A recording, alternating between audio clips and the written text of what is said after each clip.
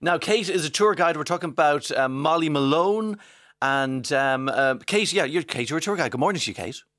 Morning, Oliver. How long have you been tour guiding, if that's the term? 2 years. 2 years, On the 19th of March. Almost 2 years. Very good. So you're fairly experienced. So is this a tradition, the Molly Malone thing? Is that a... Yes, well... Touching Molly Malone. I was never told by my boss, Pat Liddy. I worked for Pat Liddy Walking Tours. He didn't tell me directly, but when I first started taking...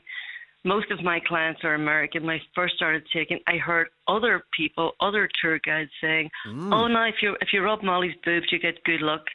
So monkey see, monkey do. Everybody laughed and everybody enjoyed it, and I encourage them to do it. And I take their pictures, and they really love it. They all get embarrassed, but secretly they love it.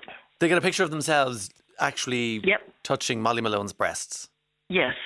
And you've no idea, does anyone know how this supposed tradition began? I don't know, but I feel bad. I heard you saying there that it gives 7 years bad luck, so should I stop? That's what we're hearing. I mean, if you could be very influential in this if you start that.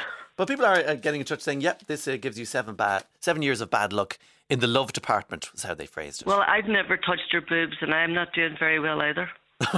Maybe just been in the proximity of other people doing it. We can also add that one in as well, and that might do the business. But no, it's a busker, Tilly Cripwell, and she's there all the time. So she sees you coming along with the tours, oh dear. Behaving badly. How do you feel about it, by the way, when you hear Tilly saying this is? I think it's all a bit of fun. And the Americans really love it, especially the guys. Women never get up to do it, but the guys love it. And it's a bit of fun. It's a bit of crack. Although one customer did say he declined because he said, "I think I'll wait till I get home to the hotel and get the real thing." Oh, God almighty. Right. Okay. That you get some odd tourists. You get some odd tourists. No need to say that to you. Odd in a good way. They're all good fun. And does it change? Do all nationalities get involved in this? Yes. The only people who don't get involved are boys under the age of 18 who go very red and don't want to do it. Okay. For a minute there, I thought it was like, boys, they've taken a stand. But no, they just get absolutely mortified. Because presumably they're on holidays with their parents. They're on holidays with their mommy and daddy, and they don't want their mommies to see it. Gangs together, it might be a different story. It could actually be bad luck, though. Well, then I'll stop doing it. Are you seriously considering it? Yes, because I'm a really big believer in luck, mythology, folklore, and if it's bad luck, no. I'll give them the choice. I'll give them the choice.